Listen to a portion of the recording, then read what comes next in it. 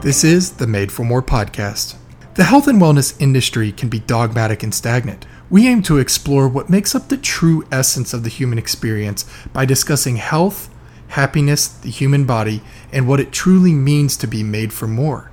I'm your host, Jake Reynolds, along with co-host Lauren Sock and Mary Kathleen Toner.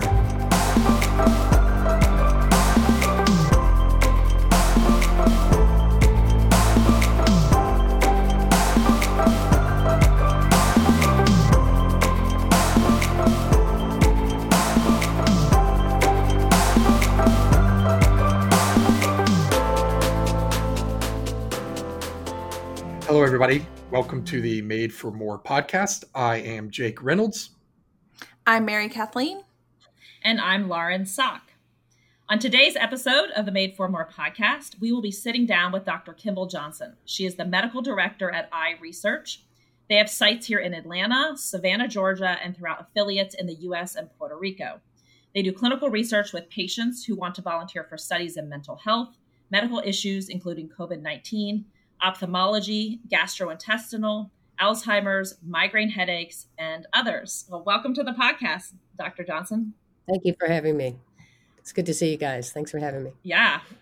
Well, today we will be diving into the topic of COVID-19, and I'm sure that you'll be answering many questions that our listeners have had on their minds for the past 7 to 8 months. But before we get into that, can you kind of tell us what is your 3-minute story of how you got into medical research in the first place? Sure. Sort of serendipitous, but I came through the Emory Grady system as a paramedic first, and then went to medical school there and residency because my family's here. And then I worked at Piedmont as a hospitalist for a year until I figured out what I wanted to do, which was private practice, which I then did for 30 years. And then interestingly, at the time I was doing CrossFit, and a friend of mine was looking for some friends of hers. They were looking for a doc indicator, and I wasn't interested at all. I was very happy in practice. And then after she nagged me, I went and met them, and I really kind of fell in love with their philosophy of business as well as the two women that owned it. And we clicked. And then so over time, I started working a little bit part-time, and then it just fit. It was time for me to move on, and things had changed in the medical and insurance world as well.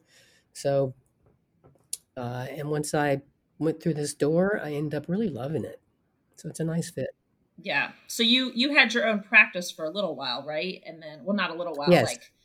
like what? Right. 20, 30 years almost? Yes. Yeah. I was in a private practice almost 30 years. Yeah. And I did internal medicine, and I had an integrative medicine slant, which is kind of interesting that I landed in sort of not really the drug industry, but I feel like that we help create medications in an ethical and proper manner. And I do believe there's a niche for it, but I'm not someone who historically has just given out a lot of prescriptions. I think the body can do an awful lot of healing by itself if given enough love and food and rest and proper amount of exercise, etc. Yeah. I think in terms of your practice and when you started it, you were kind of ahead of the curve in thinking that way, because that's not what was happening, 30 years ago. That's true. Yeah. It was an interest of mine. I came up in the sports world, and, with injuries, there's not a lot you can do besides go to healers like yourself, but there's not like a miracle drug that you can give. So you have to learn your body and trust it, and then put yourselves in hands like yours that can put hands on healing, basically, and then learn from that and move on. So I really started to respect the body and what we put in it, as well as what can come out of it function-wise. So that's sort of where my slant was. So I got interested and learned more on my own, and certifications on my own, more in the integrated world. Yes. So I guess doing the research is your way of still interacting with patients and clients, but it's just a different perspective. Well, let's move a little bit, segue into kind of what our topic is. And I've enjoyed your kind of monthly or bi-monthly blog posts that you do on your Facebook page, which is kind of a different perspective of COVID-19, and it's what's gone right. So a more positive spin on all the negativity that's been out there. But can you kind of tell us, why did you decide to start writing that? And what do you feel are the main areas that have gone right so far? I actually was sort of compelled to. I mean, I had a lot of people asking me, and I had to learn about it because of our business and how to keep everybody safe here. We have a lot of employees in several cities. So it was my responsibility to get ahead of the curve. And we've been very fortunate with that. And we jumped on it right away. So we've had a very low infectivity rate and none related to the office. So, and there's just so much negativity and fear and politicization outside in the world. And a long-term mentor of mine always asked me what's gone right. And that seemed to fit. And so, with her permission, basically, I used that, and it just puts a different light on things. I mean, the sun still comes up. We're still able to communicate and have some social interaction, all those different. So I think we can see things in a different light because there have been a lot of things that have gone right. So what do we know now that maybe we didn't know before? And maybe what's something that we thought but we got wrong? Let me backtrack a little bit. Sure. This virus is only about 9 months old, Mhm. so you have to think about that. It's still in its infancy, and we have learned a tremendous amount. Um, this is called COVID-19, but it was really discovered found out about in December of 2019, Yeah. which is why it's called Mhm. COVID-19. But then the full DNA sequence was published worldwide in the scientific community on January the 10th.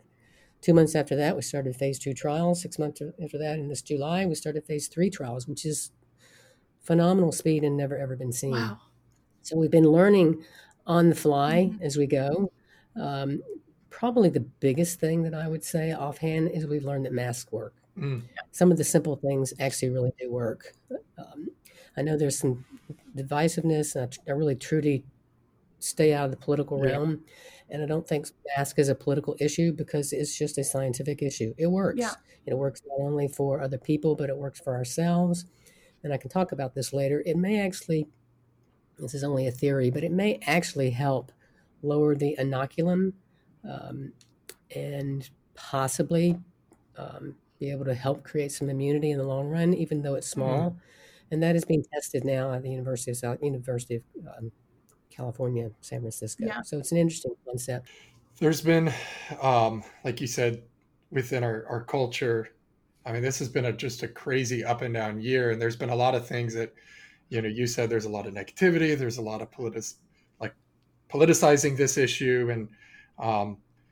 But, I personally have experienced, when I actually reflect, some like positive changes in my life. And I think in the lives of others, like, for example, and this maybe isn't, specifically virus specific, but I think this kind of forced shutdown like caused a lot of us to sit back and really reevaluate what's important in life.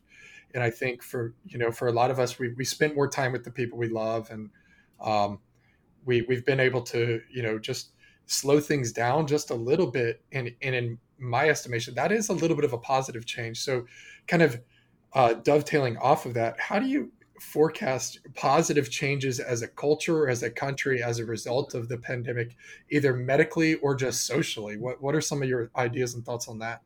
Well, if you think about it, this whole pandemic is really a holistic issue, both on the good side as well as on the bad side. It's not only a pandemic, but it is an economic issue. Mm-hmm. It is a mental health issue. It's a screening of other illnesses issue. It's a like getting vaccinated, the kids vaccinated, and not having other infectious diseases emerging. So it's got like lots of Yeah. fingers in the scientific part, whereas also in the non-scientific part, like you were saying, we're social Yeah. creatures, but I think we are learning to adapt and adapt Mhm. to one, maybe having smaller groups and creating our own bubbles, learning kind of who your friends Yeah. are, Yeah. uh, being able to create bonds in different ways, and and to me, I think that goes a long way, and just basically as many of us that can learn to be loving in the world in a very terrible situation, then we've gained. Yeah. If we can all learn a little bit of that.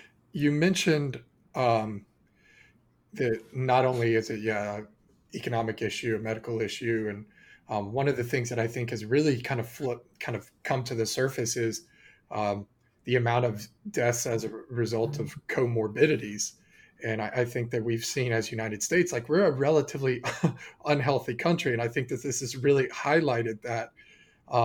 So do you foresee, maybe a shift mentally or legislatively as a country for where we can start to say, hold on, we need to really focus on these comorbid issues, things that people have been saying for years that need to be a focus on prevention. Do you see that changing in healthcare, or us finally giving that the attention it deserves? Actually, I hope it does. I hope it's a wake-up call for many people. We joke about not gaining the COVID-19 Right. or even the COVID-9. And so people, at least in joking about it, are aware of it. And at some point, I'm seeing people click with that, saying, okay, I got to make a change. I need to get back into some exercise routine. I need to get back into eating a little bit healthier. I need to get back into taking care of myself a little bit. Whether that will turn into something legislative, I don't know that. It's difficult to say, but I think in the medical community, we've become hopefully a bit more wise, and are learning from this, that preventive care matters. Even if it's just, like I said, exercise and nutrition versus talking about other infectious disease preventions, screening tests, etc. So hopefully it will come more to the forefront of taking care of ourselves. For sure. Yeah. And I have the big prevention question. When do you think we'll get a vaccine? Let me look into my crystal ball. Well, I know cards. you had posted on your blog just the clinical trial process and what that looks like. Mm-hmm. So maybe that's a better question, right? Of how that works. The process is very involved by necessity. It has a lot of checks and balances. Of course. It has 4 phases, which I won't get into detail. But in every single phase, there are independent committees that have nothing to do with pharmaceutical companies or the FDA or any of us that run the trials, that are looking at this, and independent review boards, institutional review boards, which include lay people, not all scientific, some scientific, ethicists, epidemiologists, statisticians, obviously medical people and scientists. So a whole array of people that have eyes on this every phase and every step of the way, even before someone even tries to present it to the FDA for approval. And then at the FDA, the career scientists look at it. It's not the politicians. And then there's also another independent committee that has to review that while in that FDA process. It's also not affiliated with the FDA. And then after that, if it looks good, then that data will then be presented to the public scientific community, key opinion leaders out in the public. And I'm sure this year it will be published online, and more people will obviously be interested in it and actually looking at the data. So there will be a lot more transparent than it ever, it's been there, but it's going to be even more transparent this year. But to answer your question, like I said a minute ago, one company started phase 3 trials in July. There's another company that's starting it now. There's about 6 candidates, and we may actually end up with several vaccines. Wow. And I anticipate that we may have several vaccines. And in addition, we will have phase 2 vaccines, not phase 2, but improved vaccines down the line with time as we learn. So I really don't think that safety corners have been cut, but certainly red tape and priority of committee meetings and priority of looking at the data, even Zoom meetings have sped things up, have sped up the process, but not the safety of it. Yeah. With that said, vaccines, it takes an awful lot of people to see true safety signals as opposed to a drug. So for instance, a psychiatric drug, there may be 2,000 people in a trial, whereas in some of these trials, there's 60,000 people in Whoa. it, and that's only phase 3, and that's just one company. So by necessity, it has to. And then after that, you gather a safety data, even after it has even been given an emergency use authorization, or if it's had great data and knocks it out of the park, and given licensure by the FDA. But beyond that, safety data is gathered. We will start to get some probably interim analysis data, probably by November, December. Wow. Wow. And then if that is, I think only if that gets, like I said, knocked out of the park with really great data, we will get possibly an emergency use authorization, maybe by the end of the year, which would be historically Yeah, fast. I was about to Otherwise, say I think it's that seems. probably more realistic Yeah. in beginning of the year. Yeah. Wow. I mean, to a lot of people, and to me, all the time, I'm like, God, this is taking so long. Like, I want things to quote unquote get back to normal, all that bratty stuff. But when you really look at it, to be this far along in less than a year is just amazing. Like, that only happens in movies, and in some movies that doesn't even happen. So Right.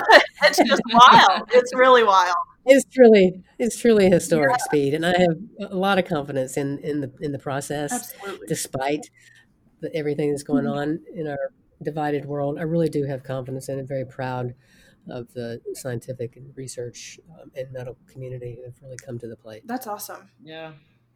Well, kind of going off of that, I think the fear surrounding COVID-19 is going to, be around for a long time until we get this vaccine. But do you feel like the magnitude of the fear surrounding it is proportional to the actual threat of getting it? It is a lethal virus. It is a very highly infectious virus. So that is real.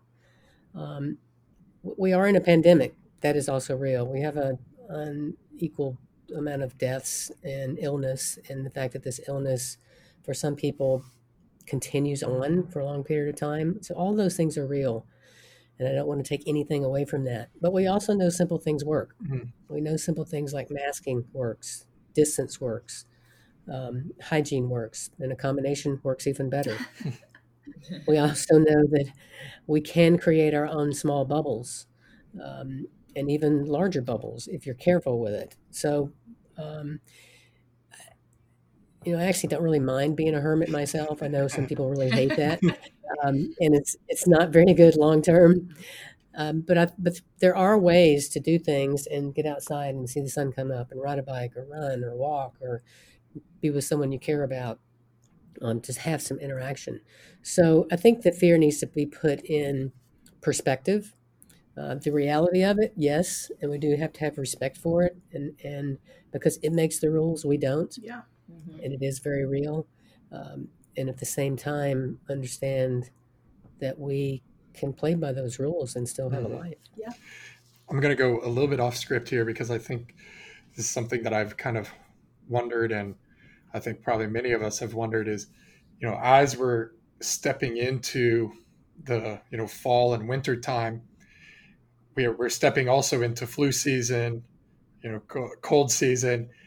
And, a good example is, 2 months ago, I woke up with a sore throat and I was like, all right, here it is. It's the big one. And I think that's going to really kind of throw a wrench, again, talking about the fear issue is how do we, aside from the obvious of just go and get tested, deal with both the confounding variables of having a cold and flu season that's, in tandem with the pandemic, and how ought we handle that as individuals or collectively? Well, that's why we are trying to do as much as we can ahead of time Mm-hmm. to get people vaccinated with influenza vaccine. I will say in the Southern Hemisphere, they saw a pretty low flu season, and that's it goes from there and then it drifts over to here, and that's how we get it. And we're assuming because of masking and distancing and because of the pandemic. So hopefully that will help. But even if the flu vaccine is only 50% efficacious, meaning works, and 50%, it still is 50%. And if you think about that, flu actually hits the whole population, but it hits children a lot harder. And children die more from flu and influenza than they do from COVID. the system is a little bit better. So, I want to get everybody vaccinated, Yeah. but particularly to get the kids vaccinated because of that. And because they're actually together more than Sure. we are generally, particularly if they're back in school, particularly the younger kids. What do you see in the research that isn't being talked about that you feel like is impactful, or maybe not in the research, but some of the things that have gone on that hasn't had enough discussion that is actually really impactful in a positive manner? A couple of things. One is, and this is probably more of my interest, which is my bias, but is rapid antigen testing. It's a little bit of a stepchild or an orphan because of the FDA licensing process, because the FDA has to license diagnostics to be 99% efficacious, whereas the rapid antigen testing, the goal of that is to just catch people in those 7 to 9 days where they're really infectious enough to transmit the virus, but they're not good enough to meet full diagnostic tests like the PCR we're used to getting our nose rammed with. So, and those are the ones that you could have in businesses with saliva, and they cost $1 each, and in the doctor's offices, businesses, restaurants, movies, concerts, etc. Until we actually get a vaccine that is employed or deployed and to the world, which is going to take a while. This is not going to be anything rapid overnight, even if we're lucky to get some data by the end of the year or beginning of next year. So that's one that interests me. The other is this inoculum theory, and this is purely only theory, but there's Dr. Monica Gandhi that I mentioned, University of California, San Francisco, who sort of is doing studies on this, about this inoculum theory, that masks may be helping not only to prevent us from getting infection, but even though they're not perfect. And so could they actually be helping us over time in that we are getting small dosages, and then those people that do get infected are creating some immunity? We aren't anywhere close to herd immunity, but even if we have 5, 10, 15% of people that are around us and get inoculated, I mean, we do know that the less amount of virus you're inoculated with, usually the better you are. You get a ton load of viral cough or sneeze in you, and you have risk factors, you're probably going to get sicker than if you catch something out of the side of a mask from somebody that you've walked by. So, and it's going to be it'll just be interesting to see if we can slowly gain a little bit of immunity. Again, it's not going to give us to a herd immunity levels, but it'll give us some immunity, even just pockets and some people around us. It will just to make it a little bit harder to get to catch the virus, and we can use any kind of a break that we can get. It's kind of similar to the smallpox where they did the scratch test, and that's how people got inoculated, and that was kind of the first part of we were learning about immunity. So it's just an interesting concept, it's a theory that they're just now studying. Cool. So, as a kind of a science nerd, probably all of us here are a little bit, weird way. I'm really excited for 10 years from now, when we have some longitudinal data where we can really reflect and look back. And kind of what you're doing is let's look at what we did right, and maybe look at some of the pitfalls we fell into. And so what, just in your best estimation, what do you think we're going to look back on in 10 years and say, oh man, that was crazy, or wow, we did a really good job there? And you maybe have mentioned already a few things like masks work and some of the simple things, but just in the lifespan of this virus in the past 9 months, we've seen, our culture flip-flop in so many different ways, and so much information coming out because there's been this arms race to try to figure this thing out. What do you think in 10 years, what we're going to look back and say, man, it's really interesting? I think sort of the KISS principle of keeping it simple. Yeah. In looking back and seeing, and the other I think is, this is probably not a positive, it's probably more of a negative, but the way things have been communicated, I think could have been done better. However, I will say, again, because of the speed of this virus and how we've learned about it and it has been a fluid situation. So things have to change in the communication. Regardless, I think things could have been communicated better.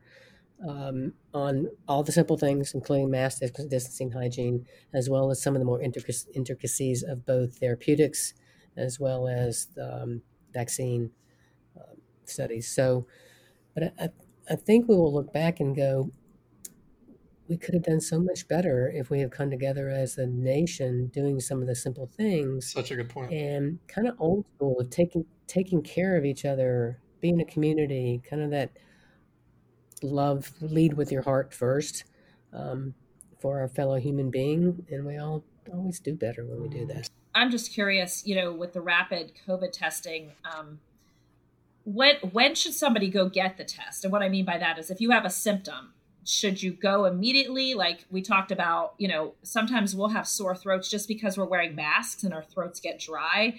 Right. And, people are like, and I'm like, oh goodness, and I'll ask all my colleagues, I'm like, do you have a sore throat? They're like, yeah, because we wore a mask for, 8 hours and we were teaching people how to exercise with a mask on.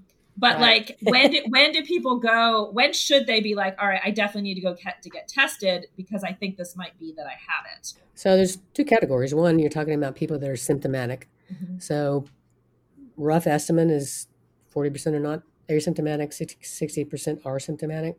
And we have learned that of those that are symptomatic, it's usually 2 days before they have symptoms to 5 days afterwards. So if someone has symptoms, they should just go ahead and get tested. If you want to be a little safer, then isolate for a day or two and then go. If someone has been exposed and they don't have symptoms, I will have them isolate and then go in 5 days or 7 days before they get tested. And particularly if you're getting the rapid tests, which it's debatable, but may not, depending on the technique, of course, whether it is as good or not. The rapid tests, again, I think are particularly the antigen tests as opposed to there's two different things. There's the antigen test and there's a rapid PCR test. The rapid PCR type of test has to be a good technique. And they're getting better. Like the new one that is $5 and is an antigen test. It looks like it's actually pretty good. But that has taken us 9 months to get to. And so those are just coming out. So not to get into a quagmire about that, but so if symptoms, go ahead and get tested or wait a day or two. If an exposure you're concerned about, wait 5 days. What else is out there that you think would be helpful to share with our listeners? People are always talking and asking about herd immunity. And there is some, definitely even in the scientific community, there is some chasm there, some division there. But in general, I think it's thought of that we're not going to get there with natural immunity. If this inoculum theory pans out, it will be helpful, but we won't make it up to herd immunity. And the issue with this is because there are, even though it's maybe only 10% of people that are really sick, that's a lot of people that can get sick and die. So you can't just sort of let it rip. Yeah. This inoculum therapy, if we wear our masks and some people get a little bit infected from that, and if it helps us to get to a place that can maybe get a little bit of immunity until we get to a place where a vaccine, I think anything like that is helpful. But I don't think we're going to get to herd immunity without hurting an awful lot of people. So I think masks are really the responsible way to go until, and that's going to be quite a while, until we get a vaccine inoculated with enough people, and or if the virus burns out because of that, that we're still going to have to be responsible with our masking, distancing. It's good to know. And for the vaccine, obviously, like you spoke about earlier, we're going to need participants in these clinical trials. You said there's already been 60,000? It's not enrolled yet. They've started, but that is their goal, to have 60,000 in this one. Others that have already started, one is 45,000. There's another one that's 30,000. And I think the other three are somewhere similar to that. So it depends on, several of these are in India, Brazil, as well as the United States. So these are where some of the highest surges are. So it depends on where the surge is in each community, and the percent, particularly if it's above 10% or higher, then it'll go faster. I mean, that's one positive thing about vaccine trials is if there's more infection out there and people are out and about, then you're going to get data quicker than that. That's where the hot spots are: India, Brazil, United States, and so they might get. That's why we're going to be able to get data probably quicker than we anticipated. And if you're in one of these hot spots, in the United States, how do you become a participant, or how do you get the clinical trial for a vaccine? You can, and I'm really trying not to use names on here because I'm not affiliated with any of them, but you can definitely Google the 6 or 7 pharmaceutical companies and look on their site to get information about it. You can also go to clinicaltrials.gov. It looks a little bit intimidating, but you can also look on there. Yeah. You can also look in your like locally like either in our site or Emory has a vaccine site. You can get on websites and look and find vaccine trials. There's an awful lot you can do through Google as well. And so not COVID related, how do you sign up if someone wants to be a participant for a trial at iResearch? How do you sign up for that or find more information for that? You can either call with our phone number, or you can go to our website. And we never pressure anybody. We just give them information. If you have interest, we'd love for people to come in, look at our office, have a tour, talk to some of our people. We got a great team, and see if a research trial is even something that they're interested in doing or will fit. And if they don't fit and they still need some help, we usually will try and help them out, either, like I said, through the nonprofit clinic, or give them, if they need medication, giving them for a while and following them for a while, or helping them with housing or food or someone to talk to. What's the name of the nonprofit? It's I Am Health and Wellness. Okay. And it's part of, it was started with iResearch Atlanta and Savannah, but it is like I said, it's a non-for-profit group. So it's basically a small clinical clinic. Okay. In our office where we see patients. Great. Thank you. Well, this has been really informative, and we certainly appreciate your time here, Dr. Kimball Johnson. Before we go, do you have any final thoughts? Is there anything that we didn't talk about that you feel like is important for people to know, or do you feel like we kind of hit all the important topics there? I think we kind of hit all of them. I think I'd like to, leave it on a high note, and I do like the idea of looking at it as what has gone right, because an awful lot has gone right. And I think if we can all learn to lead with our heart, maybe not watch the drama so much on the news every day or get sucked into all of that with social media. Some is fine, just like anything else. A little bit goes a long way. Sometimes too much is too much. And lead with our hearts, learn to be a little bit more loving and patient with each other, that we'll come out of this. Well, thank you again for your time, and this has been really great. Thank you, guys.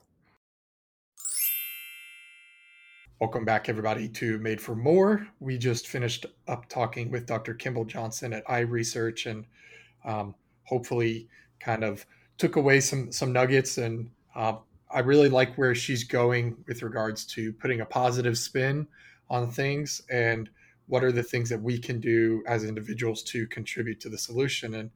And one of the questions I had asked her, which was, we've seen the role that comorbidities play in the deaths related to COVID. And I think we all saw some of the data that was released a while ago by the CDC that was heavily misconstrued, which was that only 6% of people are dying from COVID alone, and that the other 94% have comorbid conditions, which to me, what I took away from that was, wow, we're a really comorbid country, and we really need to start tackling that if we want to be healthier as a society, as communities.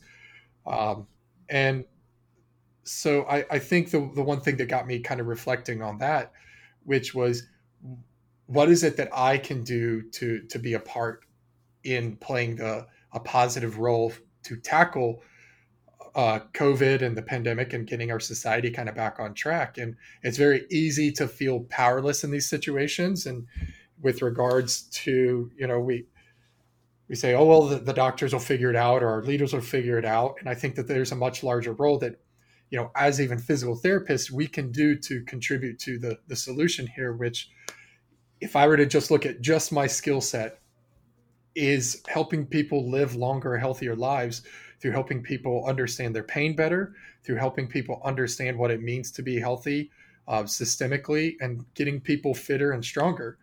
And so I think that when we're looking at prevention and tackling the comorbid things, the way that our clinic can really be a part of the solution is helping in prevention of comorbid issues and how those things kind of rise to the top when an illness does strike.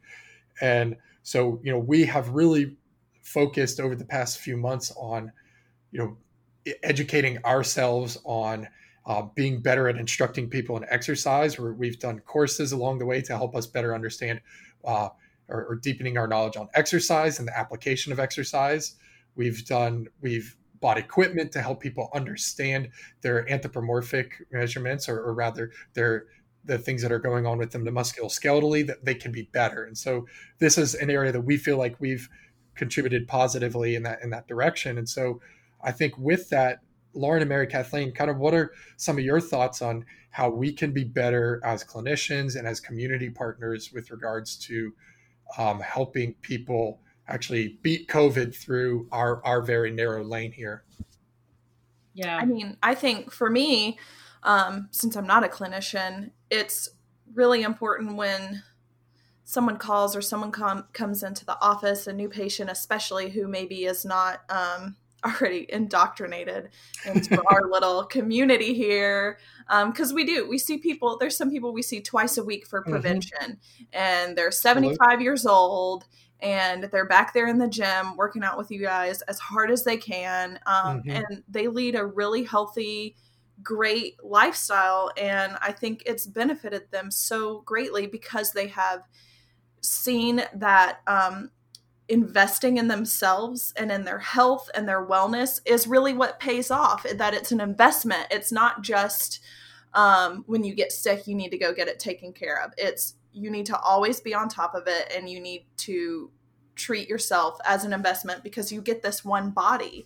And I just really think that you can tell with those patients who, even if they come in and they don't start treating themselves as an investment or taking it seriously until they're in their 40s, things turn around for them, and they really, it really impacts who they are, their mental health, and just their day-to-day life, as well as their physical health. And I think for me, just letting people know, like, hey, it seems like you're spending all this money up front, but look what you're going to get in the long run. You're going to get a long, healthy life.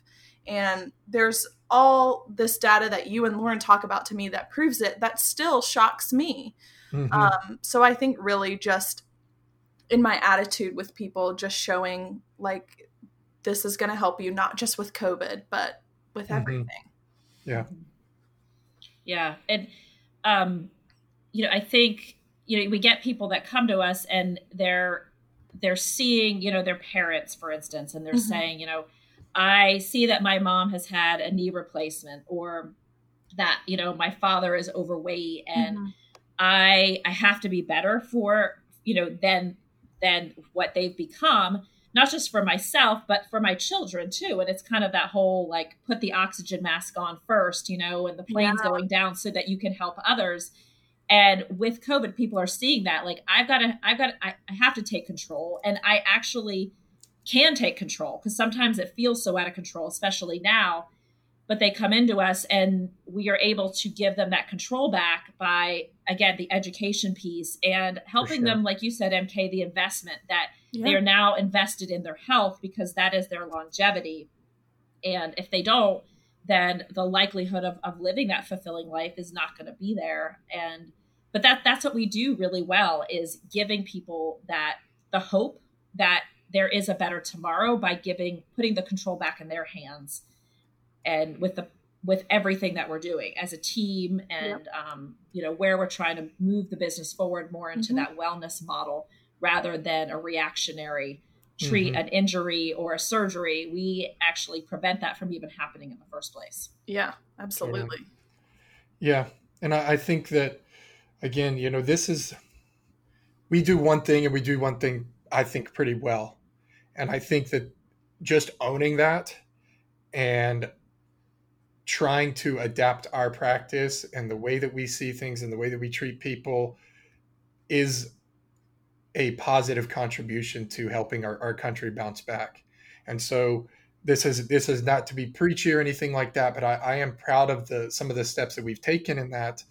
And I think that, the more that we can all as individuals think about how is it that I can help, even when it's not something that necessarily feels like, well, I'm not a doctor. I'm not, Yeah. even if you don't have anything to do with healthcare, can you find an accountability partner to say, hey, like, let's go running together. And just help kind of build each other up to, using the simple things that Kimball was talking about that can really actually help to positively contribute to recovery here. So Yeah. I think this is important discussion. And I think it's when we focus on keeping things positive, we're able to kind of find, the light at the end of the tunnel and actually, get to where we want to get faster. So, Yeah. uh, Sorry, did you have something else? no, yeah. We had talked to Kimball about maybe some myths, related to COVID. What are some myths that maybe we see, and could be COVID related, could be, just body related? What are some myths that we see, clinically, that we can maybe help debunk here? And just kind of off the top of my head, and I'm sure you guys have plenty of others. And Mary Kathleen, I know you are kind of front lines. You're talking to people probably first, and so you'll hear things people say some pretty interesting comments. What are some myths that you guys are seeing, hearing on a daily basis that maybe we can help debunk? So two have actually come up this week a couple of times each. It's weird how stuff like that happens, how you'll hear something from someone on the phone, a prospective client, and then you'll hear it again that same day or 2 days later, and you had never heard it before. Right. But this one is really common, and I always believed this one too until reading one of your recent blogs, Jake, that I'm too young to be in pain. And as soon as you hit 30, which Jake and I both are, that's when you can start expecting, right, hey, your back hurts, your neck hurts, you slept weird, so you're in pain for the next 20 years. Yeah. And I always believed that. And now there's two sides to this coin. Now I understand that you can experience pain when you're young, for sure. And that's not weird, but also you shouldn't expect to just be in pain because of your age. Absolutely. Sure. Yeah. Yeah. I mean, I think that it's weird how we put pain in these little boxes that, we associate or assign to certain individuals or certain phases in our life. But, pain is so complex and so multivariate. I mean, we've all physically hurt from heartbreak. And even as a young kid, right, we've experienced heartbreak as a teenager. Your first love, dumps you. Yeah. That hurts, right? That's pain. Pain is also breaking your arm. Pain can also be something that you experience from, so many different inputs to our system can cause pain, whether it be a physical stimuli, an emotional stimuli, a perceived painful stimuli. So, I mean, I think we need to start thinking about pain as not only as an ally to us, because pain is, there's this idea that pain is a gift, right? And there's plenty of people who don't experience pain, and there's actually medical conditions that people don't experience pain that are actually really dangerous, because pain is a sign that tells our body that something's not right here. And so I think you're right.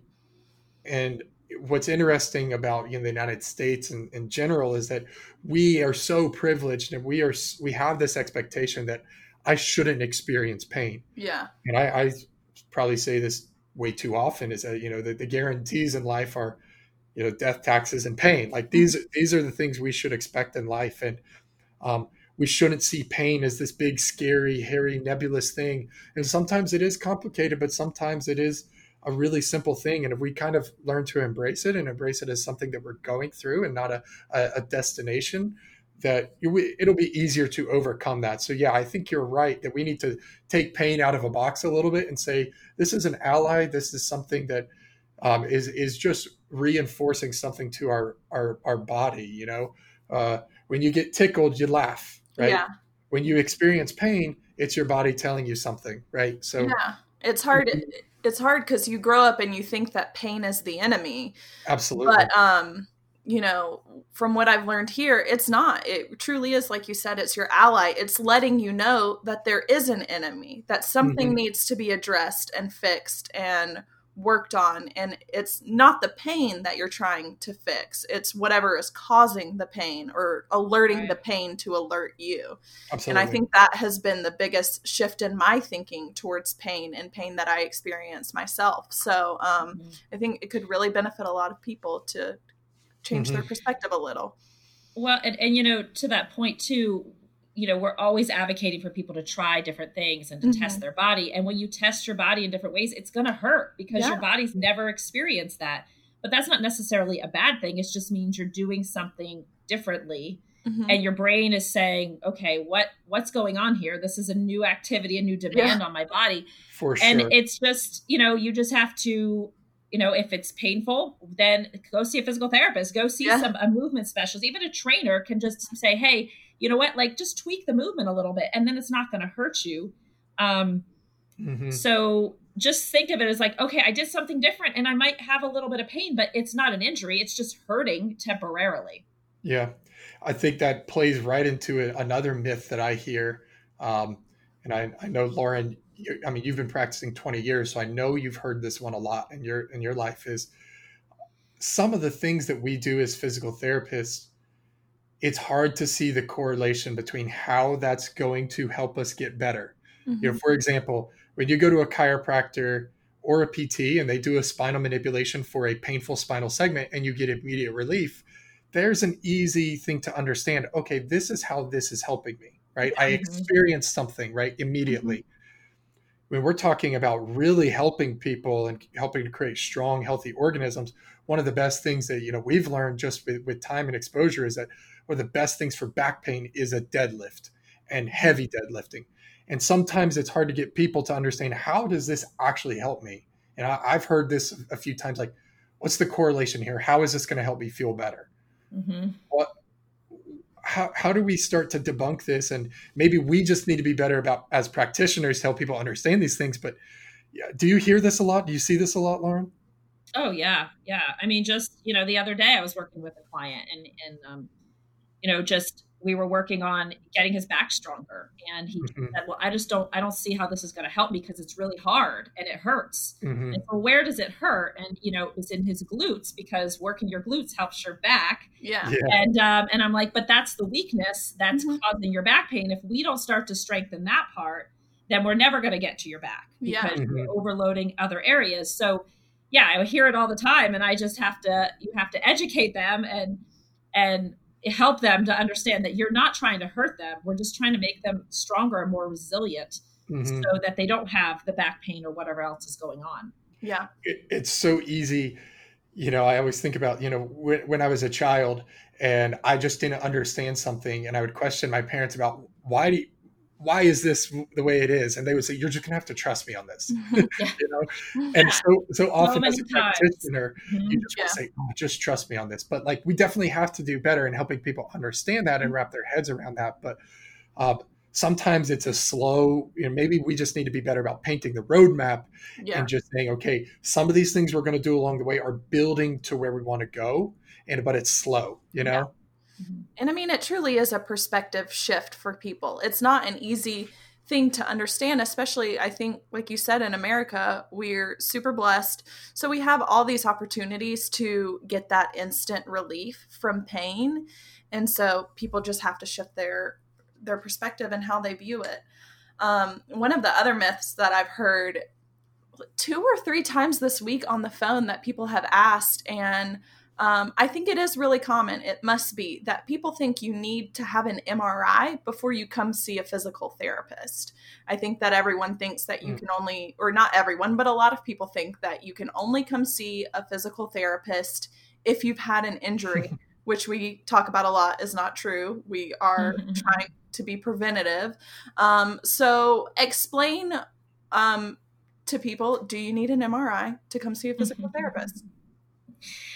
We hear that all the time. That is just, people are hesitant to come in. And I think that just comes from the fact that our medical community has done a poor job managing pain, just like Jake said. For sure. That we hear all these stories where people get into chronic pain, they have multiple surgeries, the opioid use, all of that. So we think, okay, we need to really figure out what's going on. We need an MRI right now. And, the fact of the matter is that if you get an MRI, they say that you're, I think, 34% more likely of having surgery if you get an MRI than if you did conservative treatment alone. And we all know when you have surgery, that is not necessarily a fix. It can be, that could lead to that you're still on medication because you never fixed the problem in the first place. And the reason that's a problem is that, physicians and the medical world in general, they treat scans, imaging scans. That's what they're trained to do. And we like to say in physical therapy, like, we don't treat scans, we treat people. And truly it's looking at how they move, but also knowing if we look at the research and at people who are pain-free, so healthy, pain-free people, they say that 33% of all people have had a rotator cuff tear or some damage to their rotator cuff, but they still have no pain. 65% have cartilage damage in their knee, but they don't have pain doing the activities they love. And then, you go into disc problems. So like low back pain and things like that. Almost, I think 85 to 95% of people, if they have an image, it's going to show they have a bulging disc. That's a huge number of people. So we have to remember, just because you have that does not mean you're in pain or that you're going to have a disability or some sort of problem later on in life. So we like to always say, the mystery is in the history of the problem. So what led up to that problem in the first place? And let's take some steps back and get to the root of it, because those injuries that might be on an MRI or those abnormal findings, they could have been there 20 years ago. Like it's not that you have pain now and suddenly that's the cause of your problem. It could have been there and it's not been causing you any problem until now. And when people come to us, we're looking at how they move. We're trying to understand, okay, let's test your strength. Let's test your range of motion. Let's look at all these factors that could be contributing to it. And then we get you on a plan to help you get better. But the scan itself, when people bring it in, I'm like, I don't even want to look at that. Let me look at you first. And then I'll use the scan as, backup to really reinforce what I'm finding. But I choose not to look at it because I don't want it to skew me. So when would you encourage someone, or if you were talking to a patient, or when is it that people need an MRI? Yeah, I think Lauren touched on a really poignant kind of point there, which is, and I do think we have to understand a little bit of the history of these things. And, the MRIs, CT scans, X-rays are amazing medical technology that have done a tremendous amount for us as a society. But there's a massive pitfall in the line of thinking of practitioners that then spills over into the attitudes and beliefs as clients. And so great example is what we just talked about, is that pain is so complex and multivariate that we assume, let's take the example of cancer. If you have cancer and you do a CT scan and they're able to identify the cancer, they say, great, we know that tissue or that cancer is the issue, let's extract it. Well, pain is not a tissue. Pain is an emotional and sensory, it's not a primary sensation, it's an experience in the brain. And so because we treat certain other illnesses and other things with scans, that we were able to say, remove the disease from the body, we'll get rid of the symptoms. Pain doesn't work like that. And so there's this, the wrongful assumption that when you have pain and you do the MRI will identify the area that's painful. Thus, if we remove that thing from the body, the pain will go away. And that's not the case. And so to answer your question about when should people get an MRI, generally speaking, let's use low back pain as an example. Mm-hmm. If you have low back pain, that is not an indication to get an MRI. If you have low back pain and you seek out conservative management first and it's not getting better, that might be an indication. Yeah. The probably hard and fast rules, and this is where evaluation comes into play, is that for low back pain, if I see somebody and they've got what we would call red flag symptoms, low back pain combined with a dangerous mechanism of injury or a sudden insidious onset of pain with no clear explanation, combined with loss of reflexes, loss of what we call myotomal strength, which is weakness caused by the nervous system, Mm-hmm. and loss of bowel and bladder function. Those are all red flags that I say, hold on, this is not a normal type of back. Now, you can have some of those things and still be okay to treat it conservatively. But if you have all of those things, and again, depending on the degree of those things, then that would be an indication. But this is where we need to be better, is that if we do a physical examination and we identify these things that we perceive to be red flaggy type of symptoms, we see those things, and then we go and get the MRI, and the MRI confirms what you found in your physical examination. That's a good indication to say, okay, this is where this MRI is important. Yeah.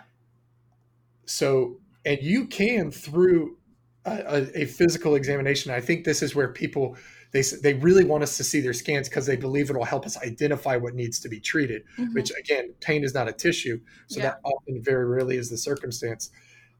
I think if we can identify something, which we're very good at identifying, if somebody has a disc issue and they have certain nerve symptoms, we can say with very good certainty, your nerve presentation is in this pattern. I can probably tell you it's going to be this disc that's injured. Go and get the MRI. That disc shows a positive. Cool. Let's go after that disc from a conservative management standpoint. And so it's using the MRI to confirm what we're finding if we believe the findings to be dangerous or something that just isn't sitting right. So I think, and I hope that answers that question. Yeah. Yeah, that was good. Well, let's wrap up here. And I think we'll talk about the tip of the day, which I think is a dovetail off of what Dr. Kimball Johnson was saying, which is more about being empathetic. And if Lauren or Mary Kathleen, if you want to talk about this, feel free to take a stab at it. Otherwise, I will kind of go into what I think the tip of the day ought to be. I think you're right. I mean, just being open, like we talked about, leading with a big heart and understanding where people are coming from, and even to the point of like, if you don't believe in masks, for instance, but you see somebody on an elevator with a mask, like, and they want you to wear the mask, they just, it's just wear the mask. Like, I mean, people are so resistant to their own opinions, but if somebody has fear, just try to understand where that fear comes from, and just put the mask on. You're riding up, a few floors. It's not very long, and just makes people feel comfortable, and everybody has their own level of fear and what they feel comfortable with. So that would be my tip. Yeah, sure. I completely agree. I recently had an Uber ride, and my Uber driver was not wearing a mask, and I am in the more fearful category of people where I would like for everyone around me who's not in my bubble to wear a mask. So I think it really goes a long way, even if you don't believe or you don't think it works. If it's not hurting you, please just wear the mask. Yeah. Yeah. And I think that this obviously is not to, be preachy or anything like that. I think that it just a little bit of empathy in a time of crisis can go a long way. Absolutely. I think that the more that we try to understand each other and just come at a situation operating from a place of love and not fear or not judgment, I think is probably the best way that we can handle these things. And I think I've learned that more and more. I think I've become a lot more open to that and just trying my best. And I think that we're all trying that. I think we have a lot of discussions about these things amongst ourselves, and I think probably most people in general are. And so I think it's just healthy to kind of keep these ideas going, to kind of just, what is the famous quote? It's ask not what your country can do for you, but what you can do for your country. And I think that extends to, your neighbor, and the people you don't know. So yeah. Awesome. Totally agree. Good stuff, guys. So, well, thank you guys for listening, and we'll see you next time.